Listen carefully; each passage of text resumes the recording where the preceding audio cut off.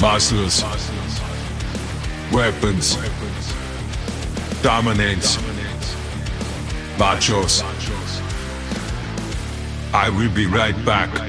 Welcome to Feminist Frequency Radio, the podcast that asks you to be critical of the media you love. I'm Kat Spada, and I'm here with a mini episode to introduce you to a brand new season of the podcast with a bit of a different spin. For the next several episodes, we're going to be bringing you all of the feminist media criticism goodness that you crave, but this time exploring the specifics of masculinity and machismo in a season we're calling Machos. Fully loaded. Joining me on this journey is one of my favorite hunks. You know him from his guest appearance to discuss Tar on the last season of the podcast, and it does feel important to note that his personal best currently is a 265 deadlift. So welcome to the show, strongman AC Lamberty. Thank you, Kat, so much. So excited to be here. And I, gotta say, my deadlift will be at 315 by the end of this series, period. We'll do a check-in at the end. We should do a check-in. I think this would be something just every time, an episode comes out, if you listen to it, you're just like, all right, this is my motivation. My 1 rep max update, for sure. Yeah, I think that should be a segment. And my 1 rep max update will go from the 2-pound wrist weights that I've been using. Hey, this is not a weights shaming it's all podcast. Macho to me, you know what I mean? And so if this voice isn't unfamiliar to you, if you missed our Tar episode, although you should listen to that because what a ride, let me give you a little introduction to AC. He's a filmmaker and entertainment professional who has worked with the Directors Guild of America and associate produced the award-winning Radiotopia podcast, The Truth. As a filmmaker and writer, he's one of Lambda Literary's Emerging Voices Fellows, and he's passionate about subversive intersectional media. But AC, you are also passionate about all things macho. You have a Tom of Finland tattoo, which I think is about as macho as it gets.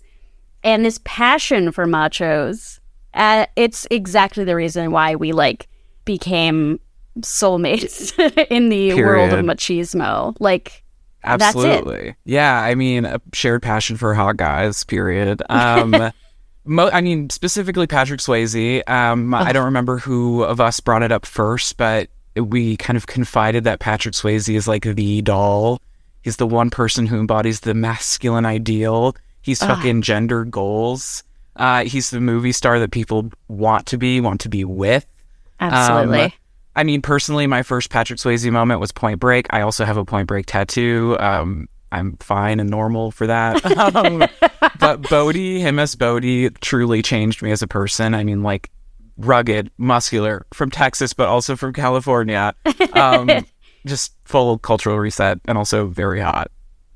The love of Patrick Swayze, it's transcendent because... there's you're going to be in the Hollywood romance, you're going to be in Ghost, or let's have one of these big, fun action movies that's crazy, Badass Bouncer with a Heart of Gold and Roadhouse. But then there's these, feminized characteristics, or traditionally feminized, that I think were really surprising for the era. He was a dancer. He iconically played a drag queen in To Wong Fu, Thanks for Everything, Julie Newmar. But we're going to have a lot more to say about Patrick Swayze in a future episode. So much. Strap in. Truly. Strap in and strap on. That actually should be the tagline. The tagline. We fully could do a Patrick Swayze episode, honestly. But the season will not just exclusively be about Patrick Swayze, although his spirit guides us in all things. Just like Ghost. Hello. Yeah, I'm here at the wheel. Patrick Swayze, wheel. take the wheel. But with Machos fully loaded, over the next several weeks, we're going to be diving into portrayals of masculinity in mainstream movies across the decades. I feel like we're, as an American culture at least, societally conditioned to be drawn to kind of high-octane, testosterone-fueled images of men on screen. So your Schwarzeneggers, your Stallones, your Vin Diesel and his family. Which, are incredible, hot, fun, great guys. But Kat and I think, are especially interested in the fringes of masculinity in Hollywood. When it is or isn't considered transgressive for men to explore queerness, to sing and dance, to be sex workers, or to, randomly even consider a female co-star their equal in advancing the plot. It's hard to find those examples, but we found them. Some gems. Yeah. We also want to acknowledge that obviously our culture, our read on culture and the filmmaking industry itself is woven through with oppression. So a lot of the characters and actors that have been presented to us over and over and over again are straight, white, cis men from the U.S., handful of Europeans.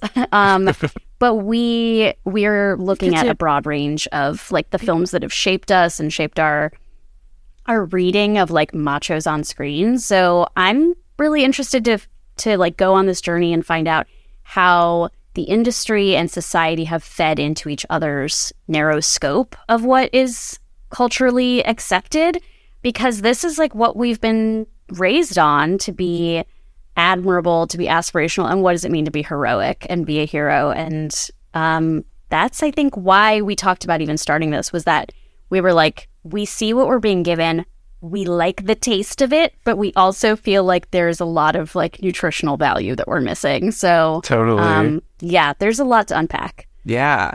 Not just being critical of the media we love, also being critical about the men in said media. Love it. It's going to be great. Yeah. I mean, I'm sure that everyone else who was at that Monday night screening of Devotion that you and I went to loved the lobby combo that we were having. Oh, yeah. Before, during, and after. Just about Jonathan Majors being the macho of the moment. He is, and he's also a weirdo, and that's what I love so much about him. Yeah. But, again, there's going to be more to come on the machos. I really do feel like this is going to be a several weeks long therapeutic exercise for me, because I've needed to grapple with the fact that sometimes I'm really grossed out when I'm also extremely crushing on a meathead in an action movie, and it's pathological. Yeah, and for our first episode, our guests are going to be our therapists to help unpack. What is a podcast, Catherine? That's her first question. Well, I'm excited for this, and listeners, please buckle up, strap in, strap on, hit the NOS button in your car. And you'll be on a wild ride with us this season. It's Feminist Frequency Radio presents Machos Fully Loaded. Hell yeah. I'm AC Lamberty. You can follow me on Instagram and Letterboxd at AC Lamberty. I'm Kat Spada, and I'm on Twitter at cat_EX_machina. Make sure to follow Feminist Frequency on all of the socials at FemFreak, and subscribe at patreon.com/FemFreak to get regular bonus episodes and a fantastic Discord for chatting about life, the universe, and everything. In case you haven't heard, the Discord and support of Feminist Frequency also supports the Games and Online Harassment Hotline, which is a super cool resource that you can check out and find out more on our socials. We'll see you next week. Bye. Bye.